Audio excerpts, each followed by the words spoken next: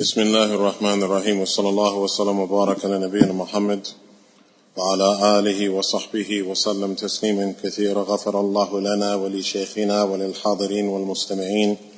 يقول الإمام المجدد الشيخ محمد بن عبد الوهاب رحمه الله تعالى في رسالته آداب المشي إلى الصلاة: باب صلاة الكسوف، ووقتها من حين الكسوف إلى التجلي، وهي سنة مؤكدة حضرا وسفرا حتى للنساء، ويسن ذكر الله والدعاء والاستغفار والعتق والصدقة، ولا تعاد إن صليت ولم يتجلى، بل يذكرون الله ويستغفرونه حتى يتجلى، وينادي لها الصلاة جامعة، ويصلي ركعتين يجهر فيهما بالقراءة، ويطيل القراءة والركوع والسجود، كل ركعة بركوعين، لكن يكون في الثانية دون الأولى، ثم يتشهد ويسلم، وإن تجلى فيها أتمها خفيفة، لقوله صلى الله عليه وسلم: صلوا وادعوا حتى ينكشف ما بكم. بسم الله الرحمن الرحيم. الحمد لله رب العالمين، الرحمن الرحيم، مالك يوم الدين، والصلاة والسلام على سيد الأولين والآخرين وإمام المتقين وقائد الغر المحجلين سيدنا ونبينا محمد، وعلى آله وصحابته ومن اهتدى بهديهم وتمسك بسنتهم إلى يوم الدين. وبعد، هذا الباب المختصر في كتاب آداب المشي إلى الصلاة يتعلق بما يطرأ على أحد النيرين، الشمس أو القمر.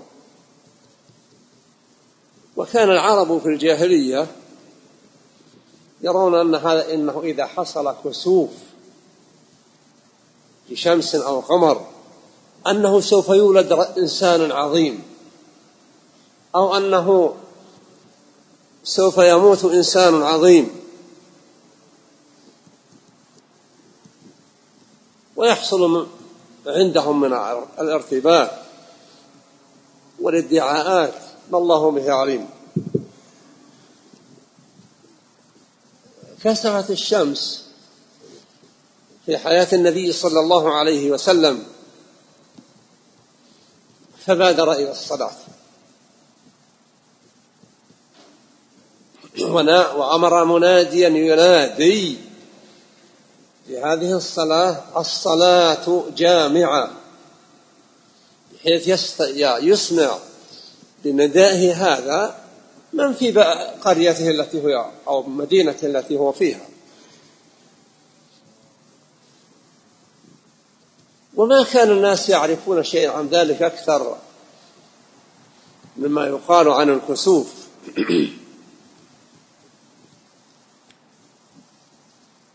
فصلى النبي صلى الله عليه وسلم، كبر في الصلاة وقرأ الفاتحة، ثم قرأ قراءة طويلة، ثم ركع ركوعا طويلا. لا القراءة في مثل ما يقرأ في الصلوات التي يطيل فيها القراءة، ولا الركوع في مثل الركوع الذي يكون في الصلوات التي يطيل فيها الركوع، وإنما جاء في الحديث أنه ركوعا طويلا نحو مما قرأ. فلما قرأ ما أراد أن يقرأ ركع الركوع الطويل، واشتغل بركوعه بما يرد عليه له من الذكر والثناء على الله والاستجارة به إلى غير ذلك، ثم رفع رأسه فقرأ قراءة طويلة، لكنها أقل من الركعة من ما فعل في المرة الأولى.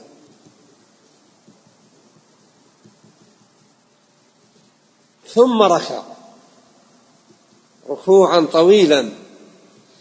إذا قورن هذا بالصلوات أو بالتهجد يكون هذا أطول بدون شك، ثم أطال الركوع لكن أقل من الركوع الأول، ثم رفع ووقف وقوفا طويلا، ثم سجد سجدة طويلة، ثم رفع منها وجلس جلوسا طويلا، ثم سجد ثانية وأطال السجود، ثم رفع وقرأ الفاتحة، ثم ركع ركوعا طويلا لكن أقل من الركوع من كل واحد من الركوعين السابقين. وهكذا فعل في الركعتين، يعني ركعتان فيها كل واحد فيه ركوعان. ثم لما انتهى خطب الناس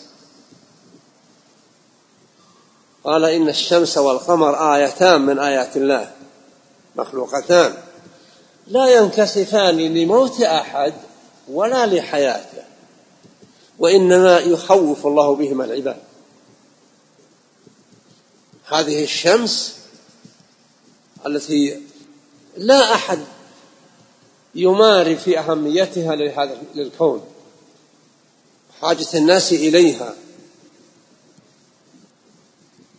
في الإضاءة وغيرها، ما الذي يطرأ عليها؟ وهذا القمر الذي جعله الله مثابة ضابط للزمن، يسألونك عن الهلة قل هي مواقيت للناس والحج. هذا القمر يطرأ عليه ما يغيره. النبي صلى الله عليه وسلم قال: إنهما أي الشمس والقمر آيتان من آيات الله مخلوقة لا ينكسفان لموت أحد ولا لحياته، فإذا رأيتم ذلك فافزعوا إلى الصلاة. الصلاة هي كما فعل النبي صلى الله عليه وسلم. النبي قال للناس: صلوا كما رأيتموني أصلي. صلوا للاستسقاء كما صلى الرسول، صلوا للتهجد في الليل كما صلى الرسول، صلوا للصلوات الخمس كما صلى الرسول، صلوا لنوافل العبادات كما صلى الرسول صلى الله عليه وسلم. ما من عبادة لها الشأن العظيم إلا وقد أداها النبي صلى الله عليه وسلم، مما يكون خفة مما يكون ثقلا. ثم قال: بالنسبة للصلاة صلوا حتى ينكشف ما بكم. لا شك أن الانكشاف يحتاج إلى وقت طويل، فقد يكون النبي قرأ في 4 ركعات، لكل ركعتين في ركعة، قد يكون قرأ فيها عدة أجزاء. ثم ليست قراءة النبي صلى الله عليه وسلم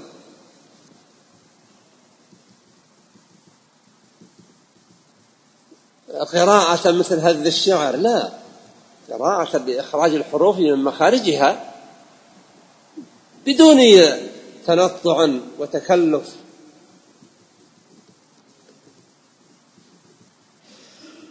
والحديث أن لما رأت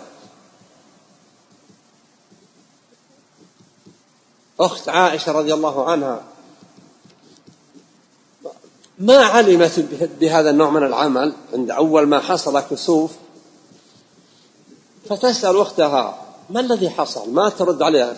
قالت: آية، يعني هذه آية. أشرت برأسها: نعم.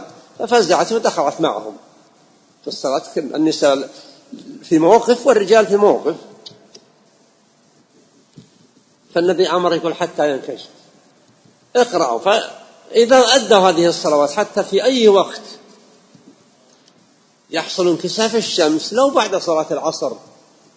لا يقولون الناس هذا وقت ناهي ما في عمل، لا، النبي قال إذا رأيتم ذلك فافزعوا إلى الصلاة. وهذا أمر جازم لا شك في وجوبه، وإن لم يكن من الفرائض التي هي أركان هذا الإسلام. فيقول النبي صلى الله عليه وسلم وقتها من حين الكسوف إلى التجلي. قد يستمر الكسوف ساعة، قد يستمر ساعتين، قد يستمر 3، قد يبدأون في الكسوف على وشك دخول وقت إحدى الفرائض. ماذا يصنعون؟ إما أن يخففوا الكسوف حتى يؤدوا الفريضة التي هي ركن من أركان الإسلام، أو إذا كان الوقت واسعا استمروا في القراءة للكسوف. إما يخفف الكسوف فإذا أنهوا أدوا الفريضة التي على وشك دخول وقتها إذا دخل وأنهوها فإنهم يستمرون في الذكر ولو لم يكن القرآن بتكبير وتهليل وتسبيح وتحميد حتى يكشف. قال النبي صلى الله عليه وسلم وهي سنة مؤكدة حضرا وسفرا حتى للنساء، ويسن ذكر الله والدعاء والاستغفار والعتق والصدقة، كل على حسب قدرته وعلى حسب توجهه وارتياحه.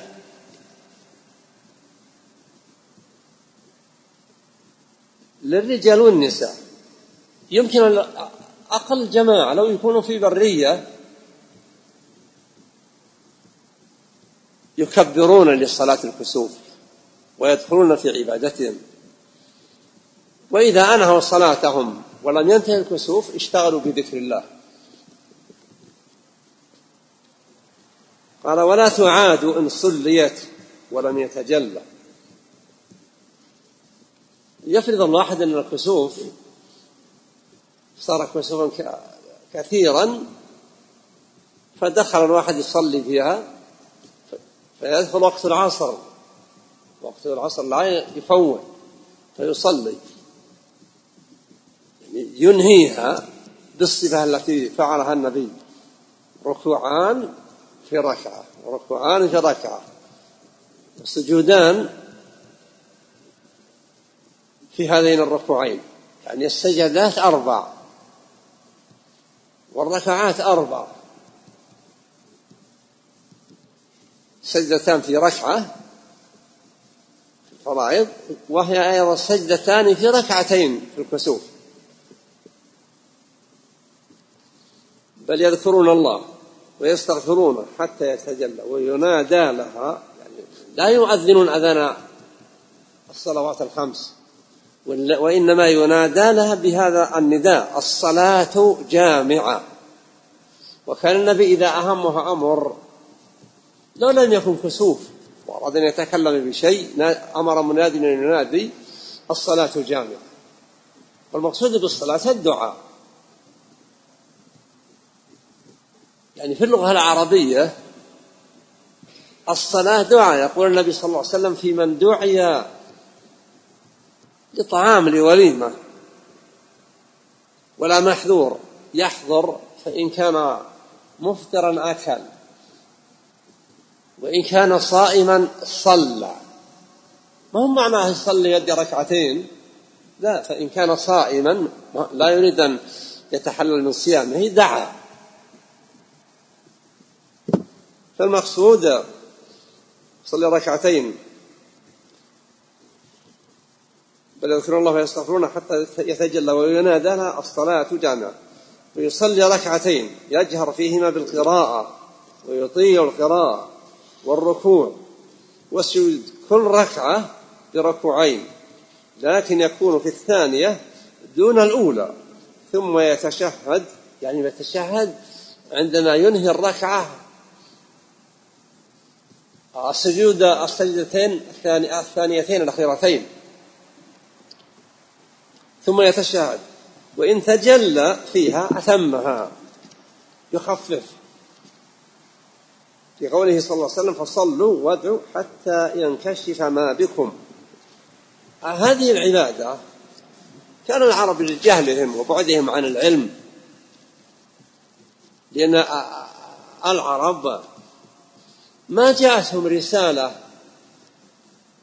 بعد إسماعيل عليه السلام، وهي في عدد كبير من القرون ما بين حياة إسماعيل وما بين بعثة محمد صلى الله عليه وسلم.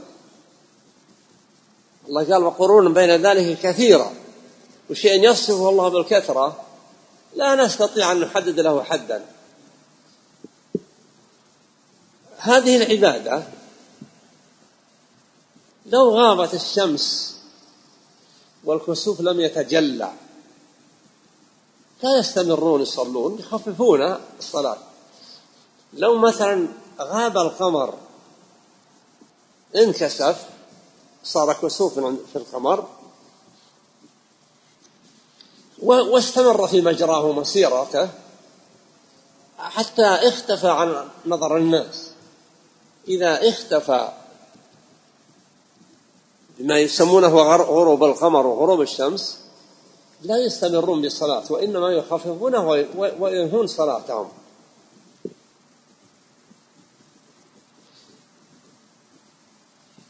هذه العبادة النبي صلى الله عليه وسلم خطب خطبة جيدة، وأخبر أنه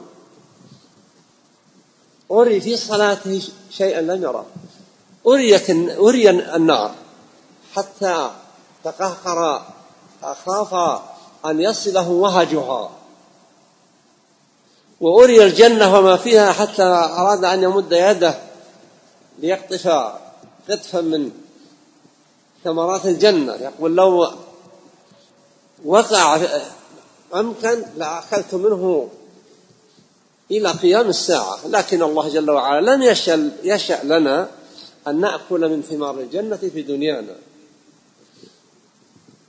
هذه العبادة ينبغي للناس أن يهتموا بها، لا يقولون الآن: الله عرفنا كيف حصل هذا الكسوف، كسوف الشمس يختفي جزء منها أو قد يكون كلها بجرم القمر، أو يختفي القمر بظل يكون ظل الشمس. لا يقول الناس: والله الآن عرفنا، النبي ما كان يدري عن حقيقة الأمر صلى، ما نحن ندري ما علينا مشاكل. لا، الذين لا يؤدون صلاة الكسوف بعد علمهم به وقدرتهم على القيام بها إنما هم في الحقيقة عصاة. أما إن أنكروها فإنكروها كفر.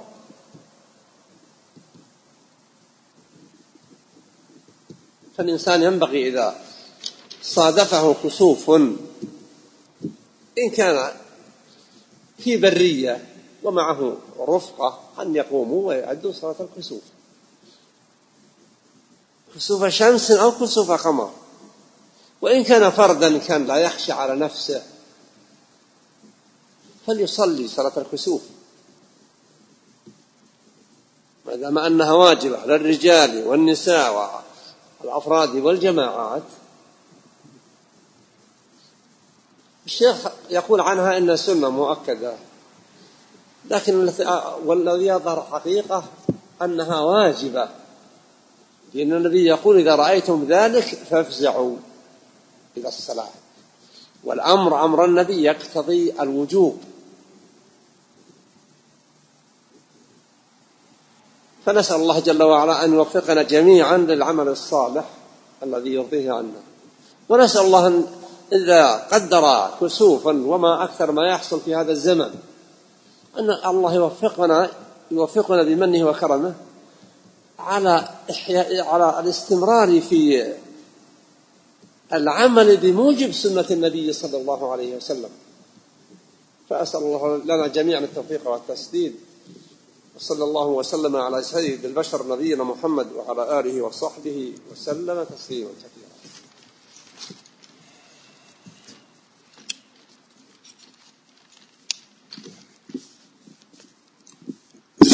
Habib Allah Ta'ala began, in the name of Allah, the most beneficent, the most merciful, the Lord of the worlds, and may the peace and blessings of Allah be upon the best of mankind and the leader of the righteous, Muhammad alayhi salatu wasalam, and his family members and companions and those who follow him and adhere to his way and guidance into the day of judgment. This chapter, which is discussed in this lesson, the lesson of the etiquettes of walking to the prayer, is related to that which takes place with the two fires, the sun and the moon. And the Arab, in the days of ignorance, when this lunar or solar eclipse would take place, they were of the belief that this would take place when someone important was going to be born or someone important was going to die. They felt that, and they believed that when the lunar or the solar eclipse takes place, that this was because of the birth of someone tremendous or the death of someone tremendous. And because of that, they would have tremendous fear, and they had rumors because of this. This took place during the time of the Messenger sallallahu alaihi wasallam, that there was a solar eclipse. And when it took place, the Prophet sallallahu alaihi wasallam immediately rushed to prayer. And he ordered that someone call to the prayer, the salat in congregation, so that the people would hear, the people in their different villages and the areas of the city, that they would hear. And the people were unaware of this. They were unaware of that which the Prophet ﷺ was going to do, because they were saying, they were of the belief that this was because of the birth or the death of someone tremendous. So when this took place, the Prophet ﷺ, he made takbir and he entered into prayer with the congregation, and he read Surah Al-Fatiha. Then the Prophet ﷺ, after Surah Al-Fatiha, he read a very long surah. And then he ﷺ went into ruku' and he stayed in ruku' for a long period of time.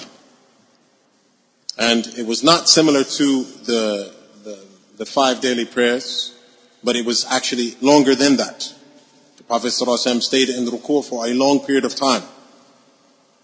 And then he came up, and then while he was in the state of ruku', the Prophet ﷺ busied himself with remembrance of Allah and glorification of Allah. Then the Prophet ﷺ once again stood from the ruku', he rose from the ruku', and he recited Surah Al-Fatiha and another surah for a very long period of time. And then the Prophet ﷺ went into ruku' once again, and he stayed in that position for a very long time. Then he came up sallallahu alaihi wasallam, and then he went down into sujood. And he made sujood similar to the prayer, the 2 sajdas. And then the Prophet ﷺ, once he finished the 2 sajdas, he rose again and stood, and once again read Surah Al-Fatiha and a very long surah. And then he went into ruku', came up from ruku', read Surah Al-Fatiha and a very long surah. Then he went into ruku' and did similar to what he did in the first unit of the prayer. So it is 2 units, and each unit has 2 rak'ah. It is 2 units, but each unit the Prophet ﷺ would bow twice. Then the Prophet ﷺ, when he finished this prayer, he gave a sermon, he gave a khutbah. And he said to the people, verily the sun and the moon are signs from Allah Azza wa Jal, meaning they are created. It does not take place an eclipse, solar or lunar eclipse does not take place for the death of anyone, nor for the life of anyone, but verily Allah Azza wa Jal uses them to bring fear to His servants. So, and the Shaykh said, Habibullah Ta'ala, there's no doubt of the tremendous need that mankind has for the sun, and the importance of the sun in terms of light, and other than that, and likewise the moon, that which Allah Azza wa Jal has made as an indicator of time. As Allah Azza wa Jal mentioned in the Quran, وَيَسْأَلُونَكَ عَنِ الْأَهِلَّةِ, they ask you about the crescent. قُلْ هِيَ مَوَاقِيتُ لِلنَّاسِ وَالْحَجِّ, say, and Allah Azza wa Jal ordered His Prophet ﷺ to respond, they are timings for the people and for the Hajj. So the sun and the moon are very important in the lives of the people. And the Prophet ﷺ said, so they are from the creations of Allah Azza wa Jal. So if you witness the eclipse, then race to the prayer, then hasten to the prayer. So this is that which was done by the Prophet ﷺ, the prayer as it was described. The Prophet ﷺ ordered the people to race to the prayer. And how do we pray? We pray as the Prophet prayed ﷺ. The kusuf, the solar or the lunar eclipse is prayed how the Prophet prayed ﷺ. The salat al-istisqa, the salat for the rain, is prayed how the Prophet prayed ﷺ. The tashahhud at night, the night prayer, is prayed how the Prophet prayed ﷺ. And this is all because the Prophet ﷺ said, "Sallu kama ra'aytumuni usalli," pray as you see me pray. So the istisqa, the kusuf, the tashahhud, the 5 daily prayers, even the supererogatory prayers, all of them are prayed in accordance to the sunnah of the Prophet ﷺ. And there's no form of worship except that the Prophet ﷺ, whether this form of worship is a long form of worship or even a short form of worship, there's no form of worship except that the Prophet ﷺ has clarified for us how it should be conducted. The author rahimahullah ta'ala mentioned that the individuals who perform this prayer, they should pray until the eclipse has passed away. And the Shaykh said, Habibullah Ta'ala, commenting on that, he said, there's no doubt that it's possible that the eclipse is for a very long period of time. And as he mentioned, the person prays 2 units, and each unit has 2 bowing and coming up from the bow. And he said, the Prophet ﷺ prayed so long that it is possible that he completed several parts of the Quran. It's possible that he finished several ajza of the Quran. And we should understand the recitation of the Prophet ﷺ. It's not like he's quickly reciting poetry, but rather the Prophet ﷺ made sure to mention each letter with its proper recitation. So his recitation was a slow paced recitation. It wasn't very quick. And with that, the Prophet ﷺ completed several portions of the Quran. But at the same time, he did not make it very difficult upon the people. It also, the Shaykh Habibullah Ta'ala mentioned that it also took place during the time of, or when the eclipse took place during the time of the Prophet Sallallahu Alaihi Wasallam. The sister of Aisha radiallahu ta'ala anha, she saw it. And she came to Aisha and she asked her about this. And Aisha responded that this is one of the signs of Allah. So, or the signs that Allah has decreed. So she immediately entered into the prayer with the females. The females were praying at a particular area and the men were praying at a particular area. In terms of the time for the eclipse, the solar eclipse, or the prayer, in terms of the time for the prayer, the solar or the lunar eclipse, the Shaykh said it is at any time, even if it's after Salat al-Asr. Even if it's after Salat al-Asr. A person should not say, no, this is the prohibited time. No, even if it's after Salat al-Asr, it should be prayed. This is because the Prophet ﷺ said, إِذَا رَأَيْتُمُوهَا فَافْزَعُوا إِلَى الصَّلَاةِ. He said, if you see it, if you witness it, then hasten to pray. So this is an order from the Prophet ﷺ. Although it's not like the 5 obligatory prayers, it's not like the 5 obligatory prayers that has a specific time, but rather its time is open at any time. The author mentioned until it passes. Until it passes.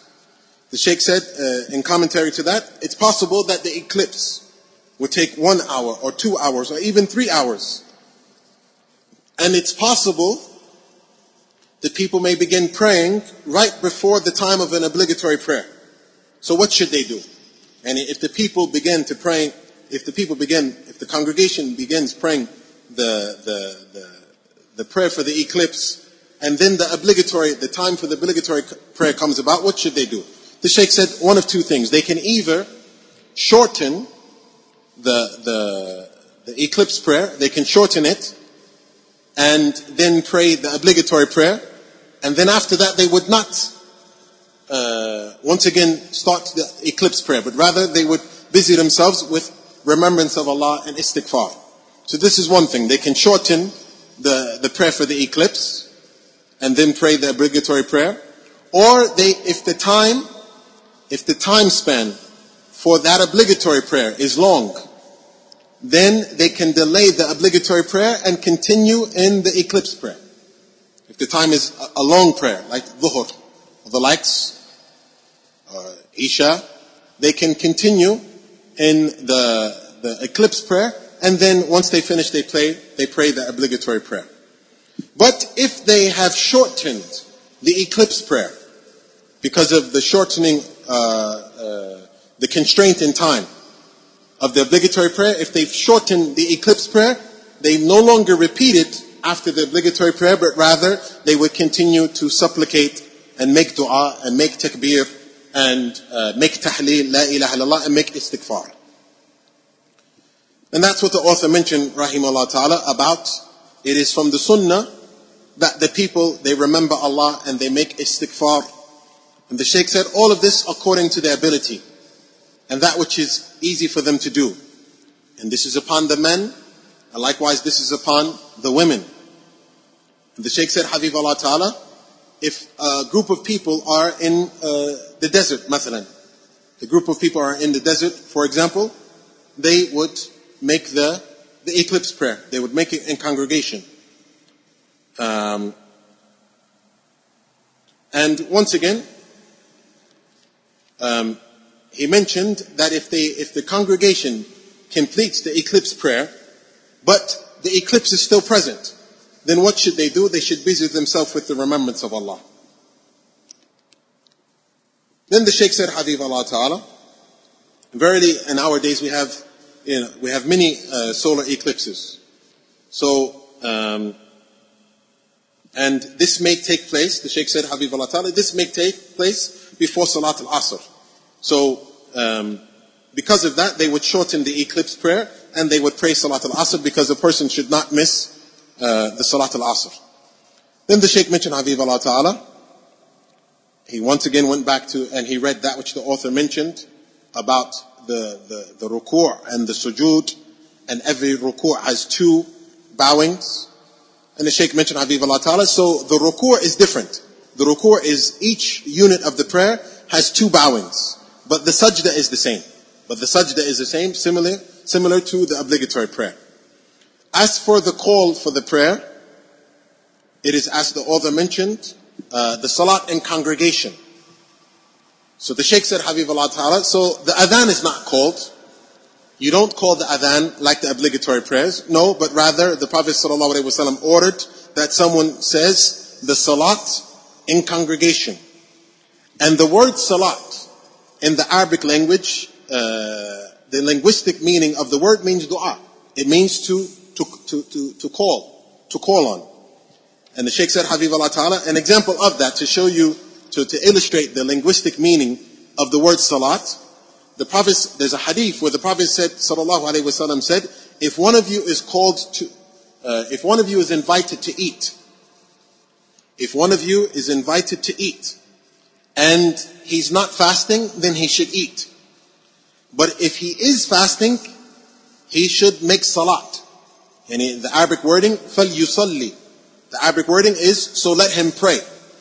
Does the Prophet ﷺ mean that if someone invites you to his home to eat, and you're fasting, that you should make salat? No, the Prophet doesn't mean you should make salat, sallallahu alaihi wasallam, but rather he means you should supplicate for him. So the word salat, the linguistic meaning is supplicate or to make dua. Then the Shaykh mentioned, Hafizahullah Ta'ala, that so what the author mentioned about elongating the prayer, the recitation should be long, and the ruku' should be long, and each position in the salat should be slightly shorter in time than the position that preceded it. And the Shaykh mentioned, Hafizahullah Ta'ala, indeed, he went back to reiterate the ignorance of the Arab before the legislation. He said, indeed, the Arab, they were in a state of ignorance, and they were far from knowledge. And this was from the time of Ismail, after the death of Ismail alayhi salatu salam, until Muhammad sallallahu alaihi wasallam was sent as a prophet and a messenger. As Allah mentioned in the Quran, Allah mentioned several generations. Several generations had passed from the time of Ibrahim, from the time of Ismail alayhi salatu salam, until the time of Muhammad sallallahu alaihi wasallam.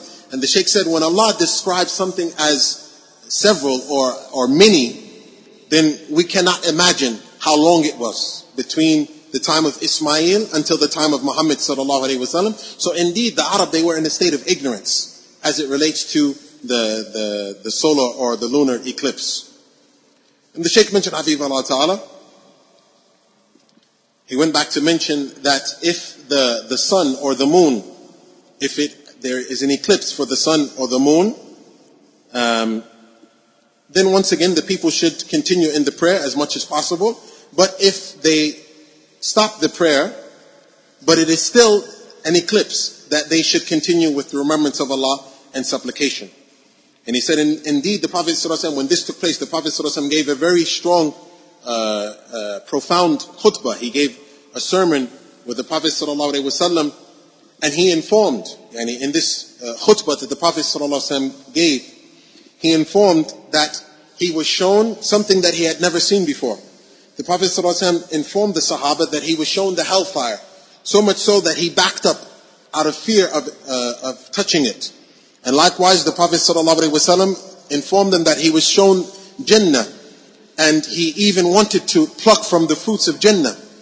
And the Prophet ﷺ said that if I would have taken from the fruits of Jannah, you would have been able to eat from that fruit until the Yawm al-Qiyamah. But Allah did not decree that we would see or eat from the fruits of Jannah in this life. The Shaykh said, Hafizahullah Ta'ala, that it's very important for the people to, in terms of their belief and in terms of their focus on this prayer. And people should not say, as people say today, some people say, we know why, or we know the scientific reasoning behind the eclipse of the sun and the eclipse of the moon. We know why it happened, so there's no fear upon us. And the people should not say this. This should not come from the tongues of the people, but rather we should do as it was done by the Prophet sallallahu alaihi wasallam, and that is that we immediately, once we notice it or once we witness it, that we pray. And the Shaykh said, Hafizahullah Ta'ala, if a person has knowledge of the eclipse, and if they have knowledge of what was the sunnah of the Prophet sallallahu alaihi wasallam, but they abstain from it, they abandon it, then this is a sin. This individual is considered as sinful. But if a person denies it, if they said, no, it has nothing to do with the signs of Allah, it has nothing to do with Allah bringing about fear, then this individual has fallen into disbelief. So the Shaykh said, Hafizahullah Ta'ala, so it's upon the people, when they witness it, to race toward the prayer. And if there's a group of individuals in the desert, and they witness it, then they should perform the prayer in congregation.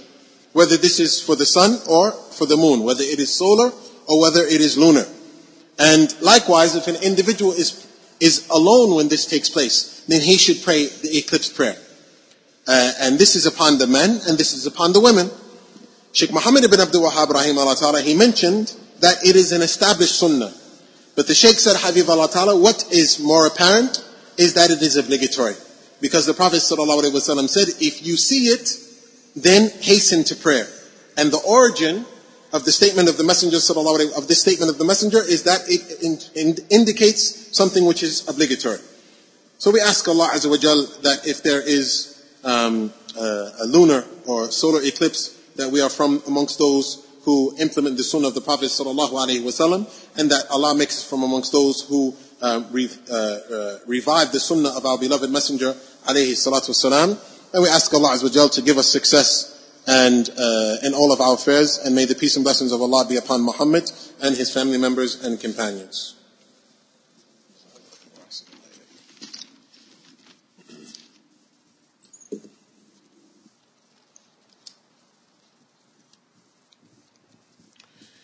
يقول السائل حفظكم الله تعالى: هل تشرع صلاة الكسوف وصلاة الاستسقاء للمسلمين الذين يعيشون في البلاد الغربية؟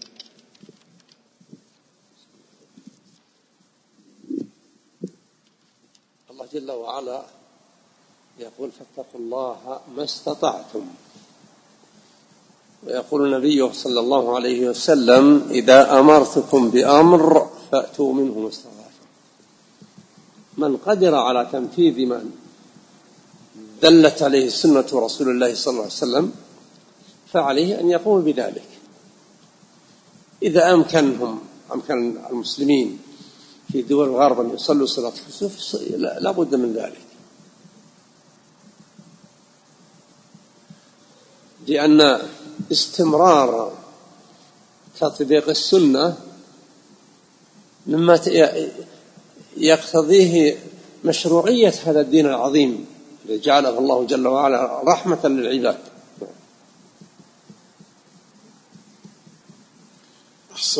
The individual is asking, is it legislated for the Muslims who live in the Western lands to pray the solar eclipse prayer? The Shaykh mentioned, Allah mentioned in the Quran, fear Allah to the best of your ability. And the Prophet ﷺ mentioned, if I have ordered you to do something, then do it to the best of your ability. So if individuals have the ability to implement the sunnah of the Prophet ﷺ, then it is upon them to do so. So if the Muslims who are living in those lands have the ability to perform the solar or the lunar eclipse prayer, then it is upon them to do so. Because implementation of the sunnah of the Prophet ﷺ, it is a part of this tremendous deen which Allah Azza wa Jal has made a mercy for mankind.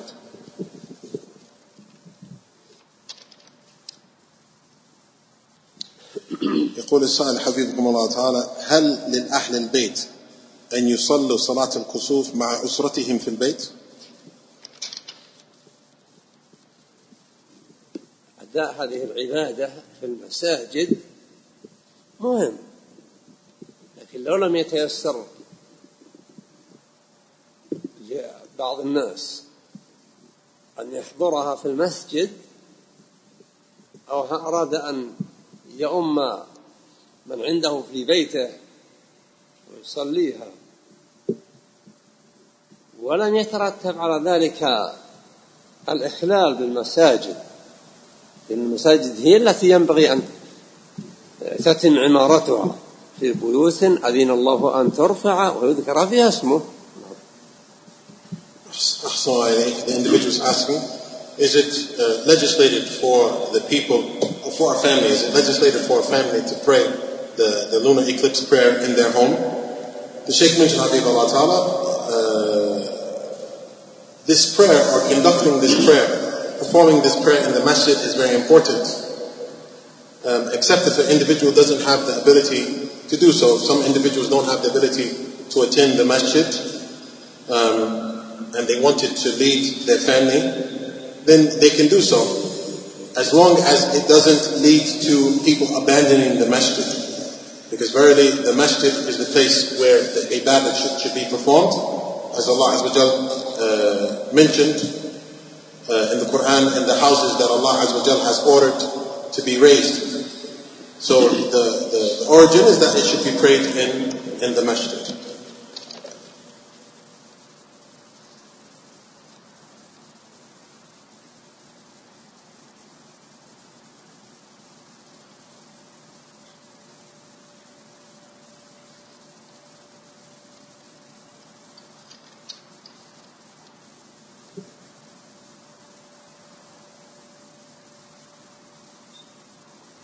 يقول السائل حفظكم الله تعالى: هل تجوز صلاة الكسوف جماعة لمجموعة من النساء؟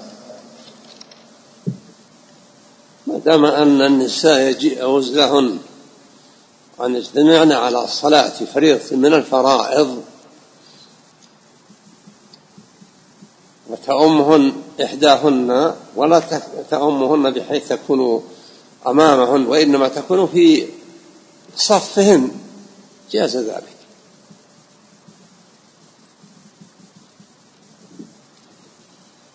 So the individual is asking, is it permissible for a group of women to pray the lunar or the solar eclipse prayer in congregation? The Sheikh said as long as it's permissible for females to pray the obligatory prayers in congregation, then it would carry the same ruling.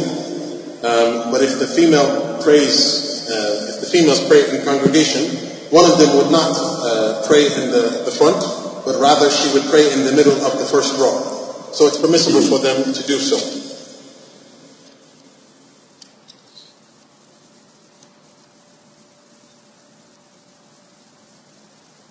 يقول السائل حفظكم الله تعالى: كيف يتأكد المصلي صلاة الكسوف من تجلي الشمس أو زوال الكسوف؟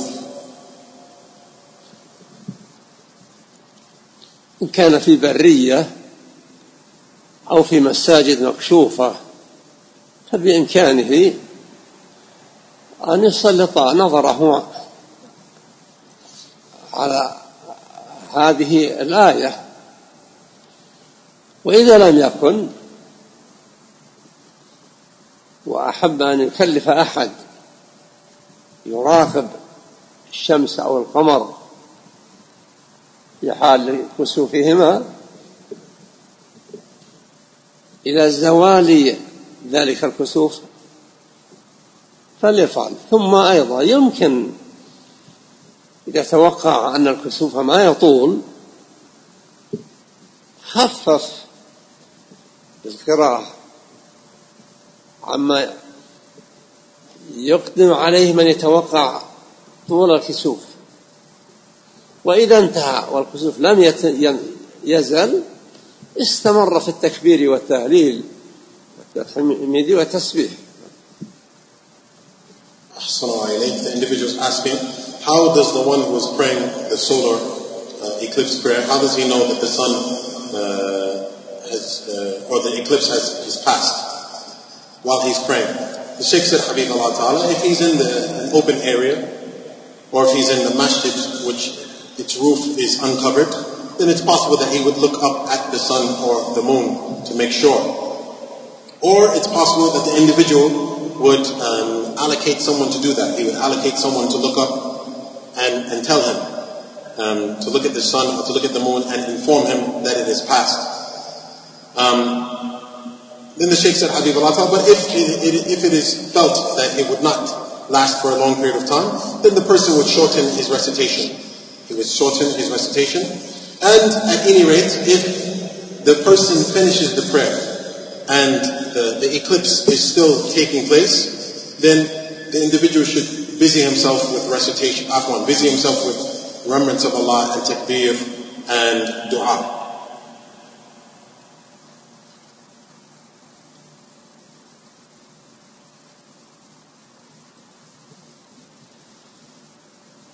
يقول السائل حفظكم الله تعالى: إذا خرج بعض الرجال لسفر فهل يشرع لهم إقامة الجمعة حيث يخطب أحدهم ثم يؤمهم في الصلاة؟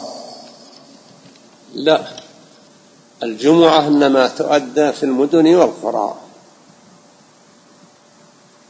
والنبي سافر في تبوك بقية ما حفظ عنه أنه صلى جمعة وهو في سفر، وإنما من شرطها أن يكون الناس مجتمعين اجتماع إقامة. So the individual is asking, if a group of men went out for a journey, is it legislated for them to establish the Jum'ah prayer, meaning one of them would give a khutbah and then he would lead the rest in congregation? The Shaykh mentioned, Habibullah, no, this is not legislated, but the Jum'ah prayer is legislated in the cities and the villages. And it took place that the Prophet ﷺ traveled to the area of Tabuk. And it was not reported that the Prophet ﷺ established the Jum'ah prayer while he was on this journey. So from the conditions of the Jum'ah prayer is that the people have gathered, or the residents of the city or the village have gathered.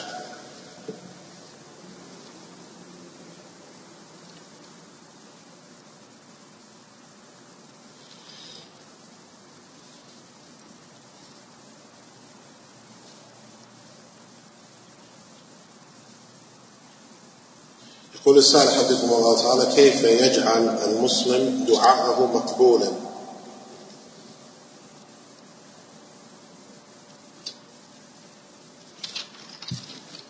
يشتغل بذكر الله والثناء عليه وتمجيده جل وعلا، ثم يتوجه بالدعاء الذي يريده لنفسه،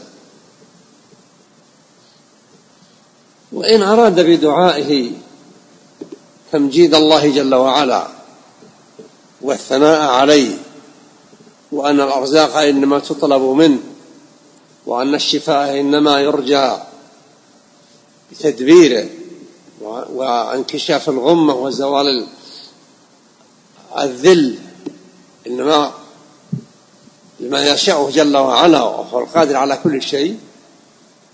لأن في فرق بين دعاء المسألة أن يحدد الداعي مطلبه، وبين أن لا يحدد وإنما يشتغل بالذكر والثناء على الله جل وعلا، وأنه الرحمن الرحيم، وأنه الغفور الرحيم، وأنه الغني الكريم، وأنه الرزاق ذو القوة المتين، ومثل ذلك. ذكر هذه الأوصاف لله من لازمها أن الإنسان يطلب أثر هذه الأوصاف لوصله من الله. The individual is asking, how does a Muslim make certain his dua, or how does a Muslim assist his supplication in being accepted? Shaykh Habibullah Ta'ala responded, but the individual should busy himself while he's supplicating with praising Allah and glorifying Allah and exalting Allah. Then the individual would make his supplication, that which he's seeking for himself. So when he's supplicating, he should glorify Allah, exalt Allah, he should praise Allah. Allah is the provider. Allah Azza wa Jal is the one who to remove the harm, to remove the sadness. And this can only take place if Allah Azza wa Jal wills. And there's a difference between the dua of praise and the dua of seeking. The dua of seeking is when the individual is seeking from Allah Azza wa Jal. So in the process of this, the individual should busy himself first with glorifying Allah, exalting Allah. Allah is mentioning the names of Allah. Allah is the most forgiving. Allah is the most merciful. Allah is the all-forgiving. Allah is the provider. And other than that, from the description and the names of Allah Azza wa Jal, and then they seek what they want from Him.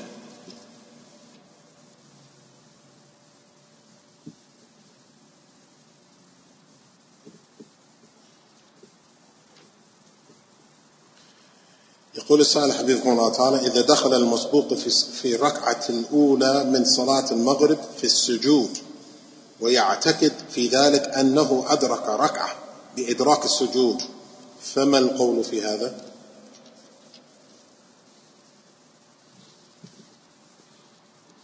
إذا لم يركع مع الإمام وإنما أدرك الإمام وهو ساجد فهو في الحقيقة لم يدرك. النبي قال من أدرك ركعة من الجمعة صلاها جمعة، وإذا لم يدرك إلا سجود لا يصليها جمعة، يصليها ظهرا. يلاحظ أن من لازم أداء هذه العبادة أن يدرك مبدأها، فإن مبدأ القيام هو الذي فيه الركوع.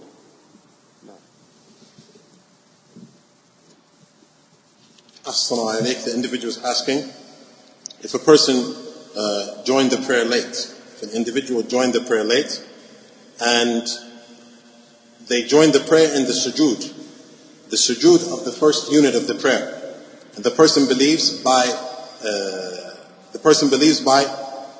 catching the first sujood, yani catching the first prostration, that they have caught the first unit of the prayer. What is the ruling in that? The Shaykh said, Habibullah Ta'ala, if the individual has not caught the ruku', if they have not caught the bowing with the imam, then this individual has not caught this unit of the prayer. This is illustrated from the fact that the Prophet ﷺ mentioned about the Jummah prayer. If a person does not catch the last ruku' of the 2 units in the Jummah prayer, then the person, even if they catch the prayer thereafter, then they have to pray dhuhr. They have to complete the prayer as dhuhr. So that informs that in order for it to be accepted that the individual actually caught the prayer, they have to catch the standing. And they have to catch the standing. And the last part of the standing is the ruku' itself.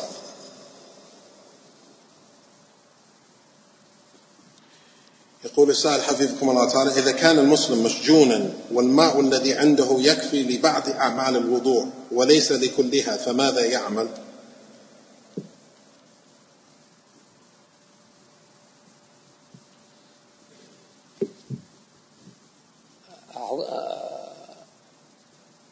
أعضاء الوضوء إذا كان لو وجدناه غسلها كلها لا يقال يكفيه أنه غسل الوجه وينتهي. معناه أنه لم يجد ماء يكفي للطهارة ينتقل إلى وجود البديل والتيمم. أما إذا كان الإنسان في جسمه ما يمنع استعمال الوضوء في بعض المواقع يطهر ما يمكنه، وما لا يمكن يكفيه إما المسح أو التيمم له.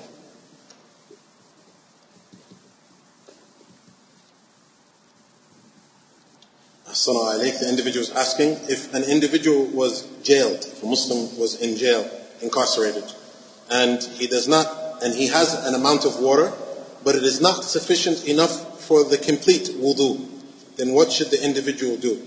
The Shaykh said, Habibullah Ta'ala, if the individual does not have enough water to totally make the wudu, then it is not sufficient. If the individual doesn't have enough water to make the complete wudu, then the individual would use the alternative, and that is the tayammum. That is the tayammum. So it's not that the individual would make half wudu and the rest tayammum. No. If he does not have enough water to make the complete wudu, then he would instead make the tayammum.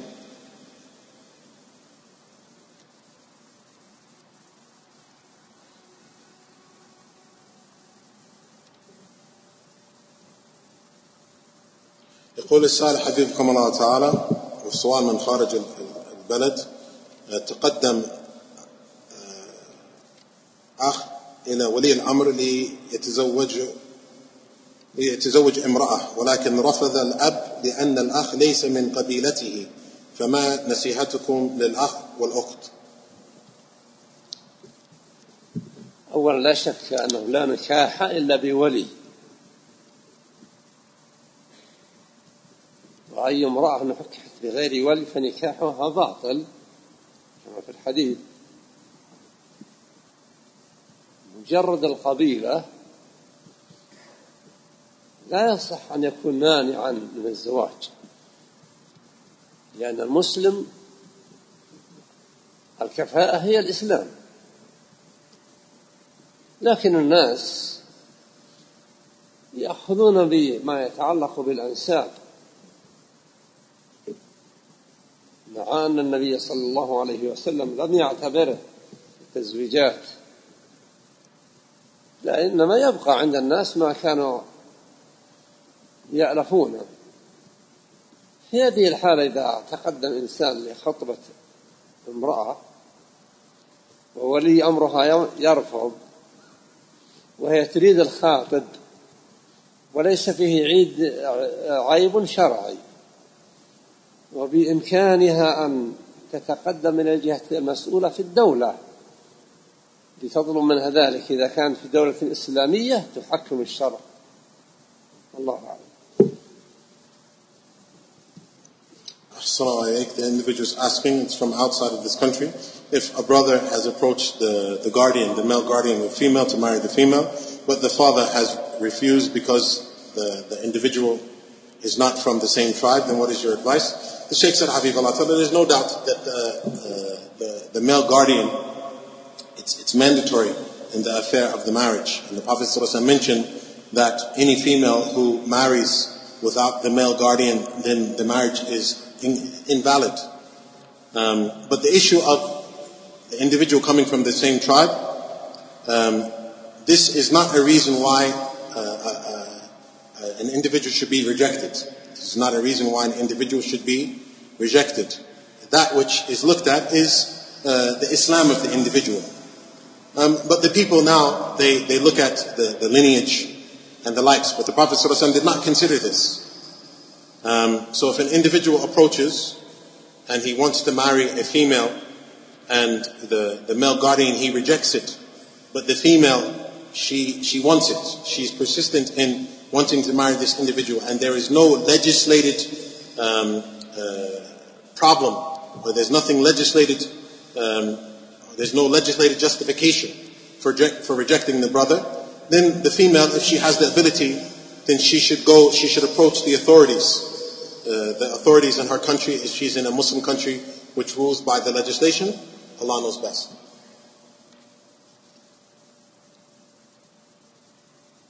يقول السائل حفظكم الله تعالى أنه نلاحظ أن بعض النساء في البلاد الغربية يخرجن لصلاة العيد متبرجات متزينات، فهل من نصيحة؟ لا شك أن هذا لا يجوز. المرأة لا يحل لها أن تخرج من بيتها إلا وقد سترت ما يستجلب نظرات الرجال إليها، وكذلك لا يجوز لها أن تخرج من بيتها وهي متعطرة متطيبة. النبي سماها في هذه الحالة أنها في حكم الزانية. فنسأل الله أن يهدي كل مسلم من رجال ونساء للتقيد بما جاء عن الله وعن رسوله من شريعة الإسلام. Ahsan Allah alayk. The individual is asking, we noticed that there are some women in the West, they for the Salat al-Eid, for the Eid prayer, they leave their homes and they are beautified and wearing makeup and the likes. What is your advice for those women? The Shaykh mentioned, Habib Allah Ta'ala, there's no doubt that it is not permissible for a woman to leave her home except that she has covered that which attracts the eyesight of the men. And it is likewise not permissible for a woman to leave her home while she is wearing a fragrance. The Prophet ﷺ has described her, or the female that does so, as a fornicator. So we ask Allah Azza wa Jal to guide the men and the women and to give them success to adhere to the legislation from Allah and from His Messenger sallallahu alaihi wasallam.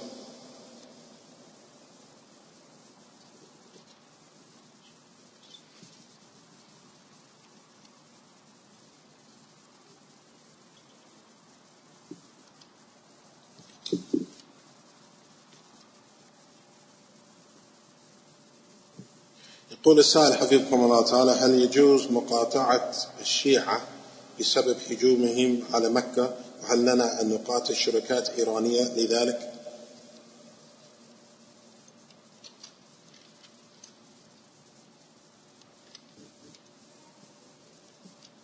تكذيب الشيعة الاثني عشرية للقرآن العظيم يبين حقيقة أمرهم. هم يرون أن الصحابة كفروا، ويرون أن أبا بكر وعمر لم يسلم أصلا.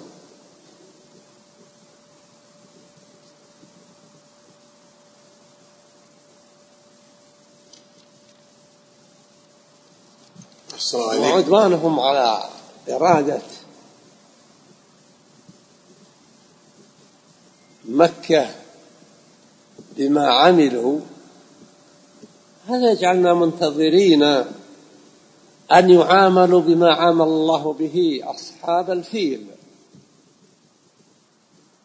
التي قال الله بها ألم تر كيف فعل ربك بأصحاب الفيل ألم يجعل كيدهم في تضليل وأرسل عليهم حجارة إلى آخره. نحن ننتظر من الله جل وعلا أن ينزل بهم عقوبة لا تبقي لهم أثر. الله ذكر عن الجيش اللي أراد أن يهدم الكعبة وصل إلى قرب مكة،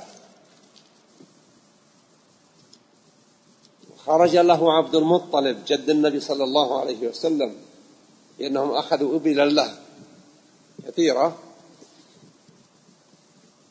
وكان عبد المطلب مهيبا في جسامته ومظهره إلى آخره ونوع سمته.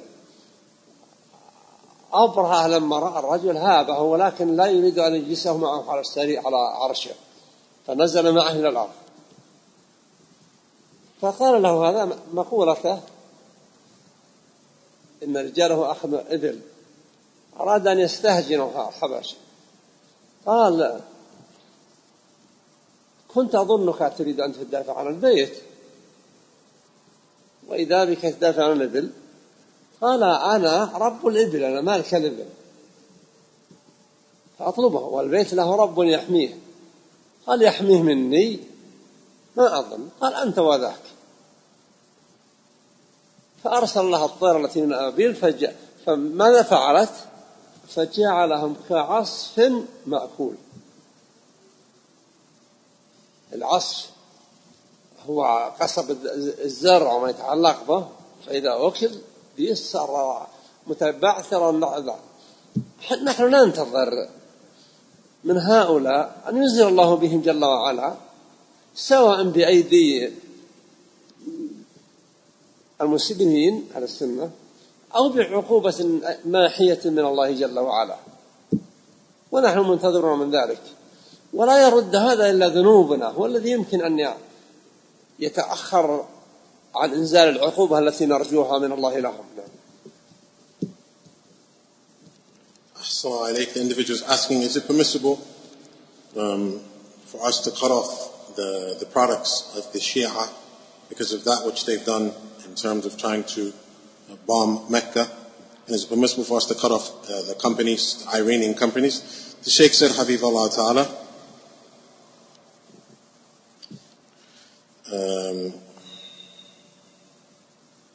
the Sheikh Habibullah Ta'ala mentioned that with regards to these individuals and that which they have performed,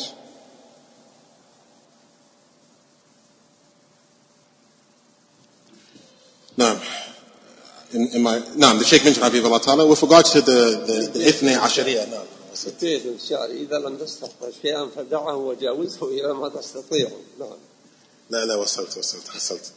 The Sheikh Habibullah Ta'ala mentioned about the Ithni Ashariya, the 12 sects, that these individuals, their distortation or that which they try to distort of the Quran, this clarifies their reality. This clarifies their reality. And likewise, their belief about the Sahaba, This shows they are of the belief that the Sahaba have this belief. They say they feel that Abu Bakr and Umar never entered into Islam aslan. They hold these beliefs.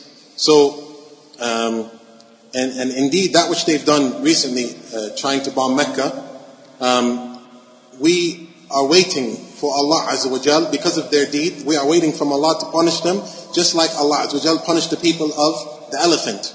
The people of the elephant, as is mentioned in the Quran, have you not seen what your Lord has done to the people of the elephant? We are waiting from Allah Azza wa Jal to give them a similar punishment.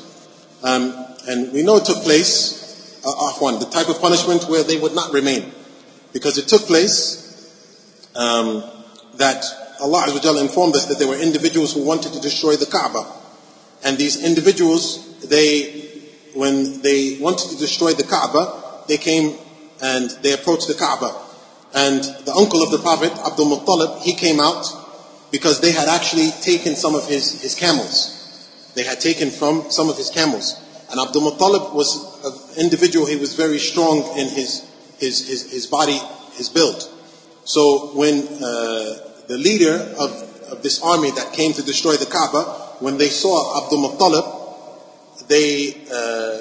the leader came off of his elephant and he approached Abdul Muttalib. And Abdul Muttalib said, I'm looking for my camels. So the individual said, and this is the leader of the army that's approaching the Kaaba to destroy it, the individual felt that he was mocking him. So he said, I thought you were coming out to request that we don't destroy the Kaaba, and you're requesting your camel? He said, I'm the Lord of the camel, meaning I'm the owner of the camel. And the Kaaba has a Lord that will protect it. So the leader said, so you're saying that we will not be able to destroy it? He said, yes, I'm saying you will not be able to destroy it. And he said, no, we will destroy it. And Abdul Muttalib said, you won't be able to. So we're waiting from Allah Azza wa Jal to give them the same destruction as these individuals that were destroyed by birds dropping rocks on them until they were absolutely destroyed. We're waiting from Allah Azza wa Jal to give them the same punishment. Whether this would be done at the hands of the Muslim army or whether it would be done by Allah Azza wa Jal. And indeed, the only thing that would delay this punishment from befalling them is our sins. Our sins is that which would delay the punishment from Allah Azza wa Jal befalling these individuals. أحسن الله إليك. يقول السائل: هل للمرأة أن تتصدر لإجابة الأسئلة السائلين رجالا ونساء مما تعلم من كلام العلماء، علما بأن الكلام بين السائل والمسؤولة لا يكون مباشرة بل يكون عبر الرسائل الإلكترونية؟ إنما الحجاب والتستر فيما يحصل فيه المواجهة، وإذا كان فيه كلام فإن المرأة أيضا مأمورة وهي تخاطب الرجل لا تخاطبه بخطاب الخضوع فيطمع الذي في قلبه مرض، وإنما تخاطبه بخطاب الحزم وعدم احتمال الرضوخ لمقاصد الناس. The individual is asking, is it permissible for a woman to answer questions from males and females from that which she knows from the speech of the scholars? And it should be mentioned that this speech is between the women or the woman that's answering the question and men, and it is not directly, but it is by message, electronic messages. The Shaykh said, Habibullah Ta'ala, indeed the hijab must be observed if there is face-to-face communication. But, and likewise, the female, she's ordered that when she's speaking to foreign men, that she should speak to them in a very serious manner. She should not speak to them in a manner that would bring about desires, because she has to be careful about the intention of the people who she's speaking to, the men.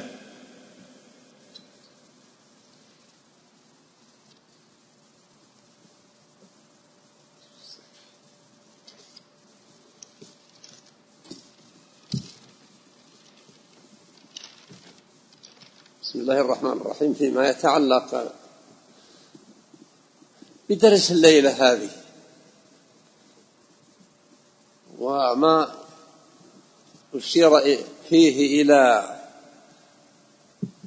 ما ظهر من قصد خبيث من الحوثيين ومن يسير سيرتهم وما يزودون به من إيران، كل هذا يجعلهم بمنزلة أولئك القوم الذين أهلكهم الله جل وعلا لما أرادوا الجناية على بيت الله العتيق.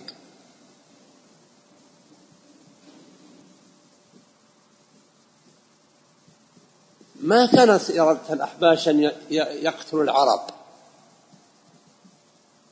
عرب مكة أو عرب الجزيرة، ما أرادوا إلا أن يدمروا البيت العتيق. فإرسال الصواريخ بقصد مكة تجعل الناس بإذن الله منتظرين بأن يحل بأولئك القوم ومن يمدهم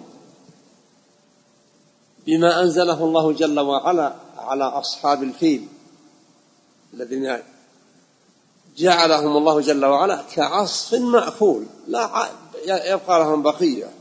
فنسأل الله جل وعلا أن يرينا في هؤلاء المعتدين عجائب قدرته، كما نسأله سبحانه أن يفرج كربات المكروبين، وأن يرينا في من يتجنون على بلاد الشام ومن ينصرهم من الرافضة في إيران وفي غير إيران، ومن ينصرهم من بلاد الشيوعية الروسية. نسأل ربنا جل وعلا أن يرينا في أولئك عجائب قدرته، كما نسأله سبحانه أن يرينا من كان قادرا على منع هذه الجرائم والمحن، وإنما يظهر منه أنه مسرور في حصولها. نرجو الله أن يرينا فيه وفي بلاده ما يرضي المسلمين في كل مكان، كما نسأله جل وعلا أن يعاجل اليمن بالفرج، وأن يعاجل بلاد الشام بالفرج، وأن يعاجل أهل العراق بأن يتولى أمرهم من لا يتدين بلعن صحابة محمد صلى الله عليه وسلم، كما نسأله سبحانه وتعالى أن يرينا بالطغاة المجرمين الروس ومن يصانعهم ويسايرهم، أن يرينا فيهم جل وعلا الأمور التي هو قادر عليها ولا يعوزه شيء منها. فنسأله أن يقر عيون المؤمنين بما يذل ويسكت المجرمين أجمعين.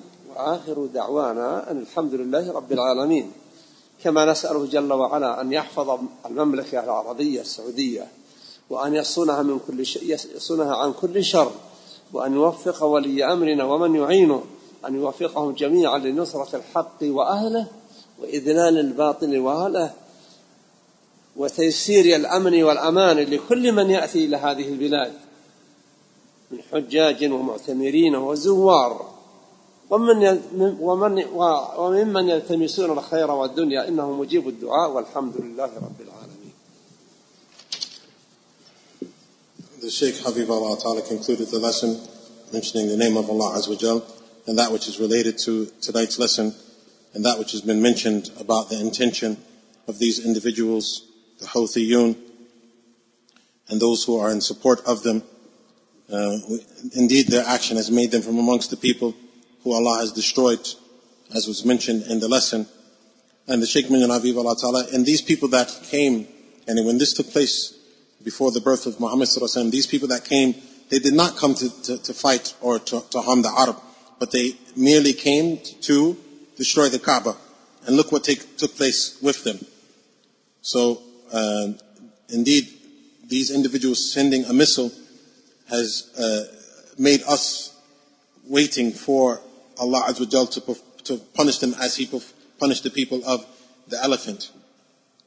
So we ask Allah Azza wa Jal to give ease to the Muslims in all parts of the world, to give ease to the people of Syria, to give ease and allow them and to support the haqq, and to give, ask Allah Azza wa Jal to punish the people, those who are responsible for this in Iran and the communist nations, and ask Allah Azza wa Jal to show us His might, even against the people that are able to prevent this harm taking place, but do not, but rather they are happy with the occurrence. Ask Allah Azza wa Jal to show us His might and to show us that which would give pleasure to the Muslims around the world. We ask Allah to give ease to the people of Yemen, and we ask Allah to allow a ruler to arise in Iraq who does not curse the companions of Muhammad, and we ask Allah to punish the wrongdoers from the rulers of Russia, the government of Russia and the likes. Verily Allah is able to do all things. And we ask Allah to show us His might and that which would bring ease and comfort to the eyes of the believers and to debase the disbelievers. And our last supplication is all praise be to Allah, the Lord of the world. And we ask Allah to give success to Saudi Arabia, to protect the correct aqeedah and to abstain from the evil. And we ask Allah to give the government success to support the truth and to debase the falsehood, and to give ease and safety and security in the country, and to provide the services to everyone who visits the country from amongst the people that are making Hajj and making pilgrimage and Umrah. And our last supplication is all praise be to Allah, the Lord of the worlds, and may the peace and blessings be upon Muhammad, his family members and companions.